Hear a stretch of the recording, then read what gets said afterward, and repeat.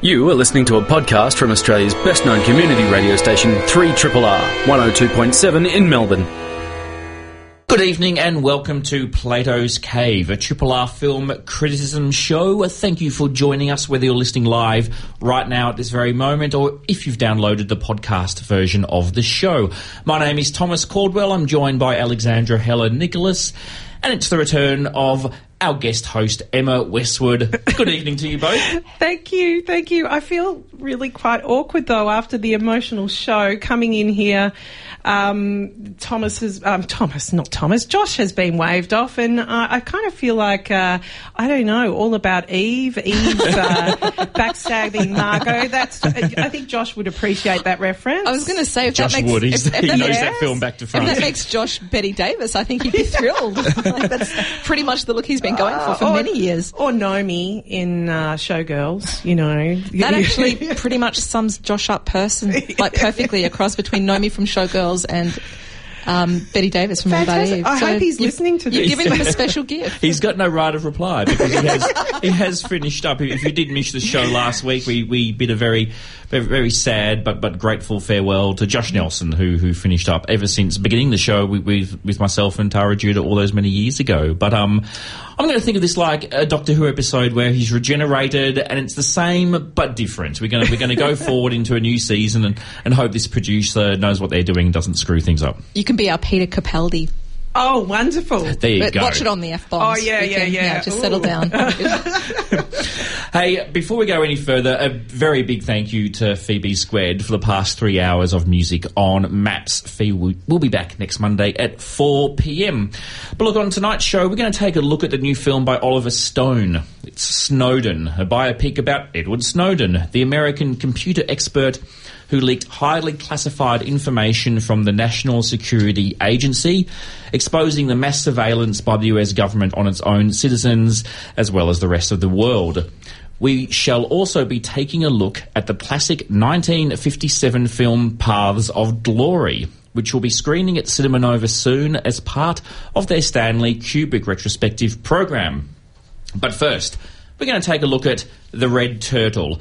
This is an animated feature film made as a collaboration between various European distribution and production companies and the Japanese animation company Studio Ghibli. It is the feature film directorial debut for Michael Dudok de Wit, a Dutch animator and illustrator who is based in England. Dudok de Wit has occasionally delved into filmmaking before, having made a handful of short animated films, including Father and Daughter in 2000, which won numerous awards, including an Oscar. With an animation style closer to the look of European comic book drawings than, say, Japanese animation, The Red Turtle is a dialogue-free story about a man washed up on a desert island. While trying to do all that he has to do in order to survive and hopefully leave the island, he increasingly begins to have visions and hallucinations. When he encounters a giant red turtle, the film goes into far more ambiguous territory than its original castaway premise. I felt this film was designed to allow audiences to decide for themselves what levels of allegory, magical realism or literal truth was being depicted. Emma, I know both you and I have been to see this film. I know it left quite a big impression on you. What do you think? Do you agree that second half is a little bit ambiguous about how we're meant to receive it? And is it true that you cried like a little bitch? Is that true? I did. I haven't been affected by a film like that for quite a while, especially animation. I mean, I do love animation, but it's not my choice usually. And this was like, I felt like I was immersed in artwork. I think I suffered Stendhal syndrome through it. Alex will be able to appreciate that. What's that? Stendhal syndrome is... this is not... it's like a pop quiz. Yeah. It's a recorded syndrome that people experience primarily at the Uffizi Gallery in Florence, where they are overwhelmed in the presence of great art, and you have a sensation. They actually, at the Florence, one of the major hospitals there, has a ward put aside for people who experience Stendhal syndrome, named after Stendhal, who was the first person to write about it at the Uffizi, and just seeing great artworks that you would almost kind of fall into the art, that the lines between art and reality would collapse, and that you would almost become you sort of fall into the art. I only know this because there's a Dario Argento film called The Stendhal Syndrome. Thomas was looking at me like, wow, you're some hoity-toity knowing-things person. You know things. Yeah, no, I know stuff about Dario Argento films, and he made a film about it. But, I mean, you had a response akin to that with The Red Turtle. I sure did. Wow. I think, it's interesting because it's a rather short film, really. It doesn't outstay its welcome at all. I found that it was just like being totally immersed in art, and I think that's why it's best to see it at the cinema rather than at home, because you've got no distractions, hopefully no distractions around you, and you can to see this imagery on the big screen was just absolutely incredible, because it's a real work of subtlety and shadows and shading, and it's not lurid and bright or anything like that. It's this beautiful soft washed palette that works really beautifully in terms of accentuating nature, which is about this character or characters within being eclipsed by nature in a number of ways. And I love the way that it had this static, it looked like the imagery was static, and then there'd be this slight movement. And in some ways you couldn't even tell where the movement was coming from. It was just all blended so beautifully and seamlessly and elegantly into this film.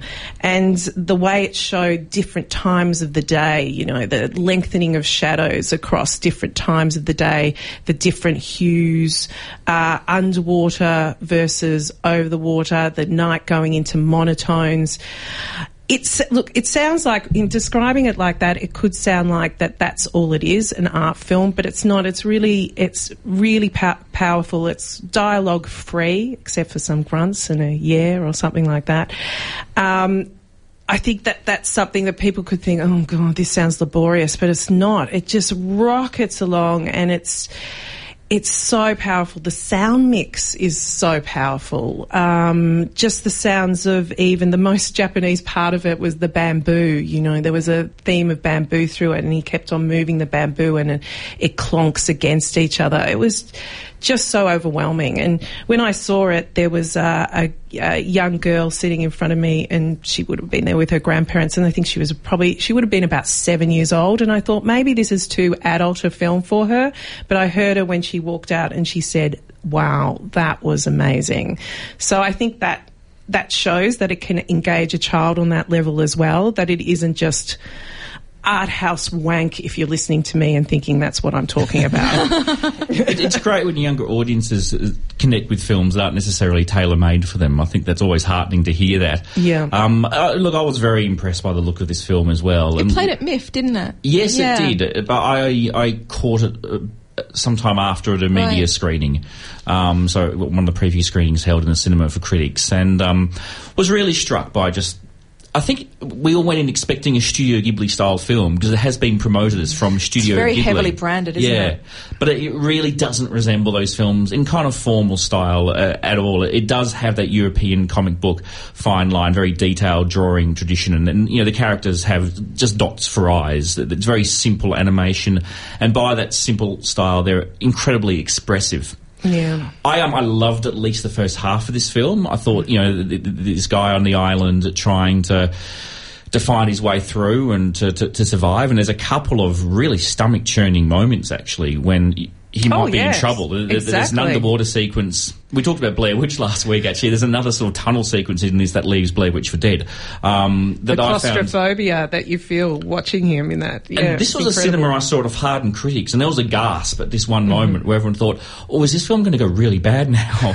I love it when that happens in critics' screenings, when people express actual emotion. I know. Look up from their notebooks. Goodness me. I know, it's like the androids have been activated. So that was nice to witness. And then it gets very Circle of Lifey, I suppose. Oh, yeah, absolutely. With the way the film goes. And look, I wasn't blown away to the extent that you were and a lot of other people, but, huge admiration for this film. I think I preferred the more straightforward, conventional stuff at the start, where it developed, I thought was lovely, but it just stopped resonating for me on the level of a more traditional narrative. But I do tend to respond to more traditional animation narratives. Yes, So maybe that just says something about my wiring. But it's certainly a stunning film that I hope people get to experience on the big screen. Yeah. So do you think it was a little vague in the second half? I know we can't say too much. We don't want to spoil it for people, but... Yeah, well, because the first half sets up the idea that he's starting to see things. He's having nightmares and he's having waking hallucinations. So the second half feels like, is that where it's going? Is this something he's imagining? Or is this stuff really now happening? Okay. But is it happening literally, or is it happening on a magical realism level? And so I had that kind of awkward... When does this bit end and we go back to the normal bit? And then I had to go, we were staying with this now. And the film then kind of progresses in a way with a sort of... The temporal nature of the second half is very different to the first half. Yeah. If that makes sense, if you've seen the film. Yeah, I get it. Just, I think that... So I didn't fully lock into the way I think I needed to. Even though I think this is a tremendous film. There is no way I'm going to criticise it and say there's anything wrong with it. But I wasn't as transported with it as many other people have been. Yeah. We were talking about that last week with Sully, because that was the experience that I had with Sully, and that I couldn't fault it. But it almost just felt like we were two trains passing each other at the same station. Sometimes it just doesn't hit. It's an interesting experience. I think it's important for critics to acknowledge that. Yeah, and it's like there is absolutely nothing wrong with this film. It is actually me who's got the... Totally. It's not you, it's me. Yeah. I think more critics need to be able to take that on board and say... And it's not a fault of the film. It's just I mean, you're a human, you have kind of... Exactly. I felt with this film that it was the kind of... I get a lot of people saying to me, I just want to go and tune out. I just want to go and see something where I can tune out. And then they go and watch some crap, right? This is the sort of film... How dare you? I stand by my crap. But this is something where you can actually go and you can tune out if you want to and just let it wash over you, or you can look at it at a different level because it is very smart. And I felt that I sort of went into a meditative state. It was like my happy place, and I wanted to swim in that water that they had. It was just so visceral and gorgeous. Pretty inviting, wasn't it? Yeah, it was. And I'd had a stressful day, so I came out literally feeling changed. And I think that is, in terms of seeing a film, I often watch fairly hardcore, challenging films. So for a film that was light, and you could say it is a lighter film, to do that and affect me on that level, I thought was well done to it. Oh, that's really cool to hear. I actually get sort of vicarious enjoyment through other people's pleasure with film. It's great to know. And just hearing descriptions like that, it's like, wow, good art can change you. Yeah, it full stop. It can. Stendhal syndrome. I'll give it another go at some time as well, because I think you're right. It is a very soothing, relaxing film. It is. Yes, absolutely. Yeah, a lovely film to get lost in. Just very briefly, Alex, circumstances worked against you, so you weren't able to see your film despite They sure did. They sure did, despite your very best intentions. But I've brought something much more upbeat to the table. So our good friends at Roadshow, they do these amazing family day kind of promotional family screenings for upcoming films, and they did one of these for their new film Storks, their new animated film, and they had it was just gorgeous. It was at the Jam Factory, and they're always really lovely there, and they had balloon animals and face painting and kids hepped up on juice and popcorn. And a lot of the big distributors do this. They're gorgeous. Yeah. Universal have done some great ones recently. I've never been to one of the kids' ones before, and we all went in just loaded up with our balloon animals, just hepped up on juice. Like, yes, bring me a film. It was just a beautiful experience. Storks itself was... I laughed. I actually really kind of belly laughed. I don't think it's a good film, but there are moments in it that were really great. The kind of premise of this film is that there's a stork factory, but then there are other ways now to get babies. So they're basically like a delivery company for an Amazon-type corporation. Mm-hmm. Very loose premise. It's co-directed by Nicholas Stoller, who did Forgetting Sarah Marshall and Get Him to the Greek, and a guy called Douglas Sweetland, who did the short Presto before Pixar's 2008 film WALL-E. I don't know if you remember Presto, the magician one. That was a good one. And Stoller did the Muppets reboot. Yeah, I think he films as wrote well. it, or did he direct them as well? Yes. He had something to do with them. But anyway, Warner... Quick, look it up. I know that Warner are very keen to kind of cash in on the success that they had with the Lego movie. But anyway, stalks aside, what I really want to mention here is they were doing that Pixar thing with the little short beforehand, and there was a 5-minute short. Grab your $20. Check at the box office that they are going to play the short beforehand, but there's a Lego Ninjago movie coming out soon, and they had like a little short film called The Master. Honest to God, one of my films of the year. It was just unbelievable. Just a little ninja Lego 5-minute film. All the grown-ups were standing on the chairs just screaming, just more. There's a chicken, there's ninjas. I really don't need more from you. Can keep your stinky red turtles and your deep feelings of high art. I had ninjas and chickens for 5 minutes, and it was amazing. I mean, Stalks was kind of like like a chaser after this amazing film, The Master. Everybody go and see The Master. So Alex endorses The Master, the short film playing before Stalks, and Emma endorses The Red Turtle. You're listening to 3RRR. This is Plato's Cave. 3RRR.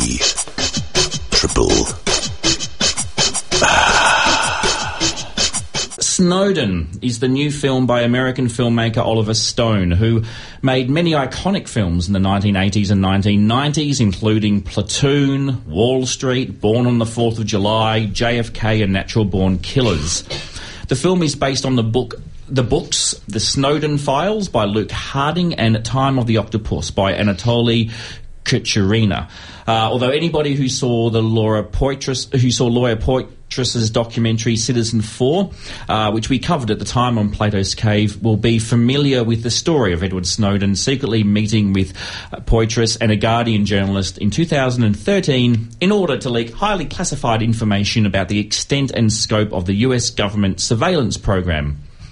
Joseph Gordon-Levitt plays Snowden, and while the film follows the flashback structure to show us the events in Snowden's life that led him to becoming a whistleblower to some, a traitor to others, the film is still a fairly conventional, based on a true story biopic. We see key events in Snowden's personal and professional life, with the film building to the point where Snowden took the action that he did. New Oliver Stone, another iconic American character that he's built a film around. Who wants to leap in on this one? Can I just say, I need to get this out of my system. Joseph Gordon-Levitt is one of those names I cannot say without melting into conga line. Joseph Gordon-Levitt. Just Philip Seymour Hoffman and David Foster Wallace are the same. So if just while we're doing this, Philip Baker Hall? Oh, no. Doesn't do it? No. Michael J. Fox? No. Philip Seymour Hoffman. You're listening to Quality Film Criticism here on Plato's Cave. Joseph Gordon. Anyway, I'm going to do it. I'm going to accidentally sing his name during this review. Wow. So, look, I really like Citizen 4. Yeah. Was it last year we did that? Yeah, you know what? It was the week before I started. It was the week before my first show. Before you were official, or no, were you on the show when we did it? It was no, I wasn't. It was the week before I did my first. Okay, so show. It was the start of last year. Yeah. Citizen 4 was out. February last year, I think. Yep. I do think that Oliver Stone has made some really amazing movies. Talk Radio and Nixon are the ones at the top. But this, for me, is not one of them. I really struggled with this. I do really like my politics is aligned with that of Edward Snowden. I like him. That Citizen 4, I feel, was such an intimate portrait that I feel that I can kind of make that call. Anything that I could have gotten from this film, I felt that I got from Citizen 4. I really struggled with this. I think the performances were amazing. I think there were some really strong performances in this film. But Oliver Stone, it's just cinema's great mansplainer. Just this constant didactic. It was like being at a barbecue and just having a guy poking you in your chest talking about politics. It's like, dude, I agree with you. You don't need to lecture me. You don't need to just try some try subtlety. Just try something subtle. I just found this so preachy, and that's from somebody that actually agreed with the politics of the film. And it just felt like an old man telling a young man's story. The aesthetic of this constantly reminded me of the 1995 Sandra Bullock film The Net. It's like, it's cyber, like, cyber digital. Like, it was just, oh, come on. There was a bit, we're going into the circuitry. Yeah. It was information so highway, 90s. Yeah. It was so 90s. So, look, I was really, I think that Joseph Gordon-Levitt was extraordinary. Like, I thought he was excellent too. And I don't think this is a spoiler. I think this is part of the kind of promotion that Edward Snowden himself does appear in the film. Yes. I think that's something that we can talk about. That's fairly widely known. It doesn't make or break the film. No, and I actually, there was a moment where I had to stop to make that identification because I thought Joseph Gordon-Levitt did such. I told you this is going to happen. I thought he did. I thought it was an amazing performance in a kind of mediocre film. Yeah. I think all that you're talking about the lack of subtlety, and I guess yes, there is a lack of subtlety, but that's. That seems to be Oliver Stone across the board. That's true. So, in some ways, I found this to be probably his most subtle film that I've seen. Maybe because of Joseph Gordon-Levitt, his performance, because it was very, very low key, and he almost played it like. Most of the time he was like an observer more than a participant in some ways, which I thought was quite effective. The less subtle part of it was Rhys Ifans, which I actually found him to be the weakest character in there. He kind of was like this malevolent, voice of God, CIA, voice of God, whatever, which I thought it was very hammy, especially one point when he was on a video screen almost looming over him. That's actually when I almost walked out. I mean, that's a ludicrous scene. Exactly. Ludicrous. Exactly. And, evil bad, Big Brother sort of thing. And I felt the same way as you, Alex, in terms of, I'm with it in terms of the politics, but I haven't seen Citizen 4, so I felt this kind of suffered from... I took the facts from what I know just from the news and looking into it, but I feel it suffers from the biopic syndrome, which is people walk away thinking they've seen a documentary when biopics aren't documentaries, and even documentaries can be a bit blurry at times. Yep. So that's problematic. And you guys touched on it last week, actually, when you spoke about Sully and feels like that. I mentioned this film because it starts off telling you this is a dramatisation. Which is one of the things that we brought up last week with Sully, which Sully didn't do. No, I agree with that. Mm-hmm. I just think that has to happen more because, look, I very much believe films can't be held accountable for the fact that people assume they're real, but it does happen. So it does happen. Audiences do need to be reminded. I mean, in my dream utopia world, there's much more education in the school system about how to analyse media and cinema, and then people like you and me and most people we know would have a lot more employment to teach this stuff. But yeah. So I guess I'm going to more or less kind of agree with what everybody said. I mean, it feels weird to chastise Oliver Stone for being unsubtle because that's like... Yeah, no, I know. It's his thing. It's like saying Scorsese was a bit too violent or Tim Burton was a bit too... Those Tim Burton films sure do have curly fences in them, don't they? Like, yeah. But I think when the overall vibe of the film is trying to be a little bit more restrained and a traditional biopic, those unsubtle moments are really glaring. And it was, I think what you said, that the great mansplainer, an old man explaining to a young man how things work, that was the kind of feel of this film. And a lot of it was, this is Oliver Stone's politics being articulated by the characters back almost directly to camera. And I agree, I'm on side with all this, but that was what was so frustrating. I'm kind of getting annoyed hearing it. Having said that, there were points where I thought, that's articulated in a way I can never articulate. So I'll remember that next time I'm at a barbecue with my drunk idiot uncle. And, figuratively, actually. But, we all have those relatives. Hi, Thomas's uncle. It's not literally my uncle, but we all have those relatives where we wish we had a really snappy way of summing up the issues. Yeah. And I guess this film provides some of that, but it's... It gets wearing, and I was really aware of the time passing this film as well. And I got a bit fed up with it. I think there was some really just strategic errors in the way that this film was put together. So we see one of the things that really drove me insane, and once I realised what was happening, I just couldn't let it go. But we see Snowden have a couple of epileptic fits, and they're presented formally in a very kind of kaleidoscopic, they're very stylized, and this is how it's communicated to us. Near the end of the film, as the kind of chase is on, I think there's a shot of the Laura Petraeus character walking down a corridor or doing something, and he uses a really similar shot, and I couldn't figure out if she was also epileptic. I just had this moment where I thought, okay. And I thought, no, he's just mixing up the film style. This is just really sloppy filmmaking. That is interesting, because I thought it was very, in some ways, quite uncinematic. And those were the epileptic fits were almost the little heavy-handed flourishes, really. Yeah. What elevates this, I think, from a TV movie biopic is the performances, and I really, I just Joseph Gordon. I mean, I can talk about him, but yeah, Melissa Leo? Oh, Melissa Leo. She was great. There's wonderful. A young guy that I'd never heard of before called Ben Schnetzer, who played a character called Gabriel Sol. He was the guy that he met, the kind of stoner dude that he worked with from the NRA, NSA. That's not NRA. right. That's the other No, he doesn't work for them. I've never seen this guy before. Apparently he was in the Riot Club that we looked at last year. Oh, was he but really? I didn't even remember him from that. He was in The Book Thief, which I don't think we covered. And I just love this guy's performance. Like, he really captured the screen. So the performances were really strong. I mean, Joseph Gordon-Levitt, she says in a normal voice. Well done. I thought he just really just blew that out of the ballpark. He is incredible. Just quickly talking about performances, I actually didn't mind Rhys Ifans in this. I thought he was fine. The performance for me that really stood out as belonging to a different film was Nicolas Cage. What the hell was that being about? Nicolas Cage on 11, which I normally... Look, I'm a big fan of crazy over-the-top Nicolas Cage, but it really felt like they just picked him up from, Raising Arizona and put him in this film and said, just Nicolas Cage away. To say like Nicolas Cage is really weird in this film is again like saying there sure are a lot of curly fences in a Tim Burton film.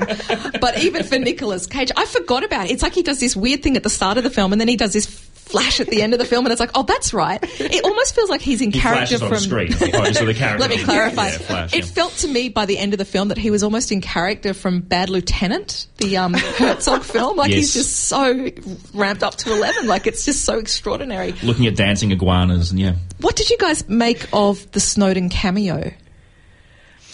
I got a little bit... actually heart in the throat. I actually was quite moved by that. I think it was, despite all the criticisms we have of the film and how it delivers its message, it reminded us that at the centre of this was an extraordinary, very young man who's changed the world. I mean, he will be somebody who's remembered as a key figure from the 21st century. And sacrificed his life, essentially. Yeah. Really. When it comes down to it. I did like it, yes. I thought it was... no, I thought it was moving in that way. The thing that annoyed me, this is just, Hollywood cinema these days, the welling of the music, all that sort of stuff. I went, the emotion's there. You don't need to do it, You really don't need to just do it. a talk radio thing. Just have, like, a still camera, break that fourth wall, go for broke. But I was the same. Film. I felt it was a very corny thing to do, but it totally moved me. I felt this, Edward Snowden has earned the right to this moment. So even though I was very, very, very not into the film as a whole, I was with its politics, and I really do, I had the same reaction as you, Thomas. I really was quite struck by a cameo that really shouldn't have worked, but I think there was something about Snowden himself. It's like, you've actually earned this moment. Like, you deserve to have this moment where you say, this is my story, this is what I lost, this is what I did, and this is why I did it. 3 Triple R. Now, from the 6th to the 19th of October, Cinema Nova will be screening all of Stanley Kubrick's feature films. As we did when we covered some of Acme's Martin Scorsese retrospective screenings, we thought we'd pick a few of the lesser talked about films to discuss, as much as it is tempting to delve into Dr. Strangelove, 2001, A Clockwork Orange and The Shining. So tonight we've selected Stanley Kubrick's 1957 film Paths of Glory. Kubrick made films in many different genres, usually only the once, but the war film was something he returned to several times, with Fear and Desire, Paths of Glory, Dr. Strangelove and Full Metal Jacket. Paths of Glory was Kubrick's 4th film and very much established him as a filmmaker of note, building on his previous success with his 1955 heist film The Killing. It's loosely based on actual events. Paths of Glory is set in the trenches during the First World War, where a French general ordered his soldiers to make an impossible attack against the Germans and then court-martialed a selection of the surviving soldiers for cowardice when they were unable to advance. Kirk Douglas plays Colonel Dax, the commanding officer who ends up defending the accused men. Now, this is the film that I think really established Kubrick's ongoing themes and stylistic devices. We may touch on some of those, as well as simply being, in my opinion, one of the all-time great war or anti-war films. Were you new to this? This was my first time seeing this. Alex? I thought I'd seen it, and I was watching it. It's like, no, I would remember this. Yeah. Lucky So girl. it's one of those treats. It's like, And it's an old favourite of yours, isn't it, Emma? Very much so. Yeah, Yeah. I think this is Kubrick's first masterpiece. Yes, I agree. I mean, I think all these films are amazing, but this is the first one that I think is mind-blowing, as good as it gets. It's incredible. I think that right from that first scene, that whole setup, which is basically just a discussion between the two generals or whatever ranking they were, and how that camera is just like swirling around them and then moving in and out, and and then it just moves into the trenches, and you're right in the bottom of the trenches there. It's just so visceral.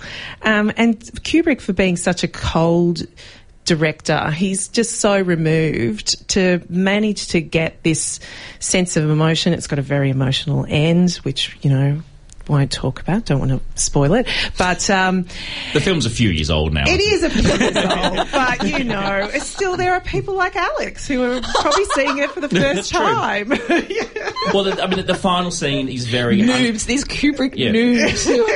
Yeah. But I think that, the interesting thing is it's that coldness, that we were talking about the music welling up at the end of, Snowden, and pushing the buttons going, this is emotional, feel the emotion. Kubrick doesn't need to do that. He just goes, here's the emotion. I'm going to stand aside and you're going to watch it and you're going to feel it. And that's what you do. Like that when they battle, when they try and take the anthill and they go across no man's land, it almost feels like a documentary, the way the cameras are like just creeping across with them, and that onslaught of firepower it feels deafening. It's just this cacophony of noise. And for years, that sequence was considered to be one of the all-time great depictions of war in terms of realism, especially First World War. I mean, I don't think it was really surpassed until Saving Private Ryan, and then that became the standard. Yeah. But for a long, long time, Paths of Glory was, by many, considered the standard, and it's still incredible. Yes. I can't believe this film was made in 1957. No, I was thinking that when I was watching. I mean, and you touched on this already, Thomas, but I saw the Criterion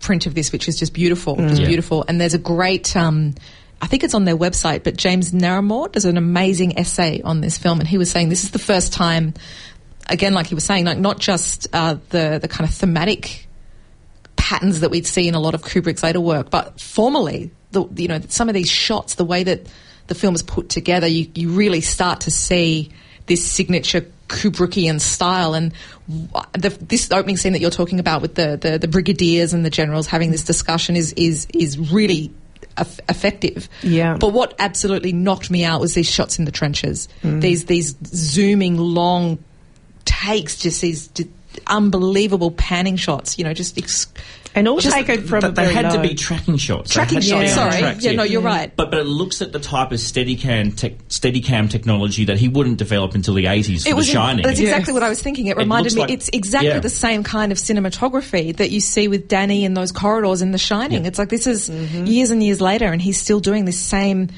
swooping movement, this ominous swooping movement. Those scenes in the trenches are almost... There's a kind of theatricality that I found fascinating, in that, yes, there is this realism, but there's also this sort of heightened theatricality. This staginess, and in between the tension between these two opposing forces is such a powerful energy. And then you throw in actors of the caliber of people like Kirk Douglas, and this was his decade. I mean, this was absolutely, he started it with Billy Wilder's Ace in the Hole. I mean, it was just win after win after win. Yeah, he had a hell of a good Kirk run, Douglas didn't he? in that decade. I mean, he's made other good films, but that was...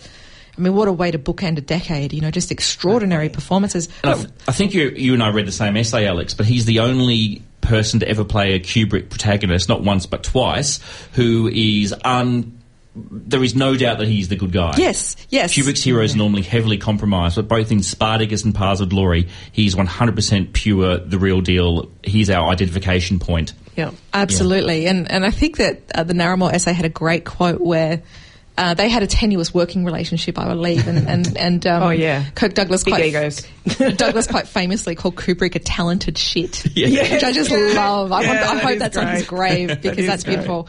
The performances in this film, though, George McCready, I was like, why do I know this man who played Brigadier General Paul Moreau? And it's like, who is this man? Who is this man? This voice just haunting my sleep. Scar down the side of his face. And it's he was Balin Munson from Gilda.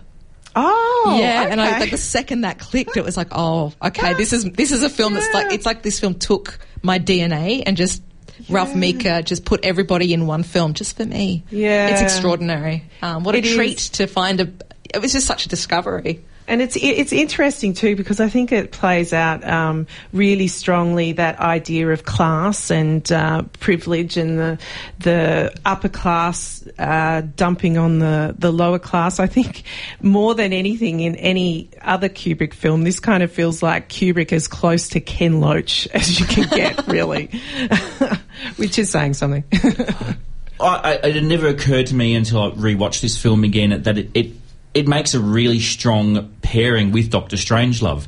And I think it is this slight theatricality element about it, which is both films really empathise the absurdity of war and the men who make war. Yeah. Now, in Dr. Strangelove, that is played for amazing comedy. Like, it's all exaggerated and played for laughs in a way that's just so memorable and brilliant.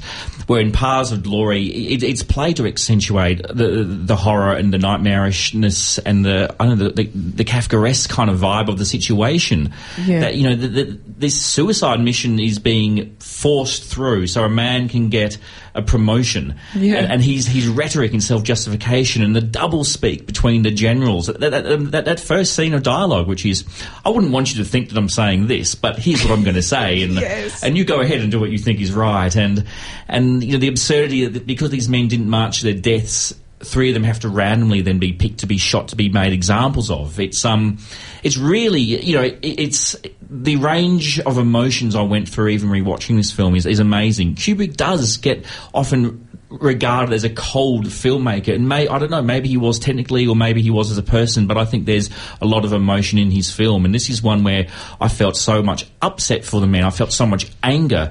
The sequence where one character, the wonderful character actor Timothy Carey, is being walked to the where they're going to shoot him, and he just breaks down and cries, and the camera is kept on him crying. He's heartbreaking. And that final scene, which you won't tell you what happens because it's a really unconventional, out of left field scene, is what cements this film and just makes it a real punch in the gut. Kubrick's wife in that film, future wife. Yeah, he met her on the film. Christiane. Yeah. Actually met her on the film. You can actually look her up online. She can teach you how to paint. She's in her 80s now, and she teaches painting. You can go to her house, and Christiane. Oh, wow. Yeah, it actually reminded me of the Renoir film we did last year, just the emotion of it. What was that film called? The Grand Illusion. The Grand Illusion. Yeah. Not that the stories were identical, but the emotion in it. And I think that they had these quite powerful scenes of a song being sung on stage. Yep. I did keep having little flashbacks to the Renoir film watching this, and I think it's because a good comparison. they made just really similar impacts on me. Yeah, yeah. That final scene as well, just the emotional shift that goes from an ensemble cast sitting there to be able to go from one extreme of emotion to the other and really sell it and end the film is Ralph Meeker something. He's just something. He's a special guy at the best of times. Like Kiss Me Deadly and Dirty Dozen, Anderson Tapes and stuff, but this is, I've never seen Ralph Meeker like this. Yeah, because he normally plays really hard men. Yeah, he's a badass. No, he's not. He was the vulnerable one. Yeah, he was gorgeous in this. Just amazing. Yeah, but quite sympathetically vulnerable too. Like he wasn't. He wasn't a sap. He wasn't a weak character. He was a very strong character. And again, there's a moment where he breaks down, which is really upsetting to watch because he's the one who's. And then pulls himself together. Yeah. That sort of snaps himself back together. And that transformation, just through acting, that look in his face as he pulls himself together, and it's profound. A lot of really good actors from film noir are in this film. I mean, Kubrick was a fan. He cast quite a few of them in The Killing. Now, I've mentioned Timothy Carey, but he also has Joe Turkel in this film, who was in The Killing, who would go on to be the bartender in The Shining. Yeah. And Tyrell in Blade Runner, who Roy Batty. What a career. Yeah. It's incredible. So, an extraordinary film. Extraordinary, that's the word I always turn to, Problematic. Isn't it? Not problematic at all. Paths of Glory. Very much good. We all agree that one is worth. Is worth hunting. Essential. That's why we like doing classics, because more often than not they're amazing and we can all gush. We better wrap this up. You've been listening to Plato's Cave here on 3RRR with myself, Thomas Caldwell, Alexandra Helen Nicholas, and Emma Westwood. The Red Turtle is on limited release courtesy of Transmission Films. Snowden is on general release courtesy of the Walt Disney Company, and Paths of Glory will screen as part of the Stanley Kubrick Film Festival at Cinema Nova from 6 to 19 October. Coming up, local and/or Brigadier General of the 701st Infantry Regiment, starring Jason. I'm Spartacus Moore. Good night. You've been listening to a podcast from Australia's best-known community radio station, 3RRR, 102.7 in Melbourne. For more podcasts, information about upcoming events and our live stream, please visit our website at rrr.org.au.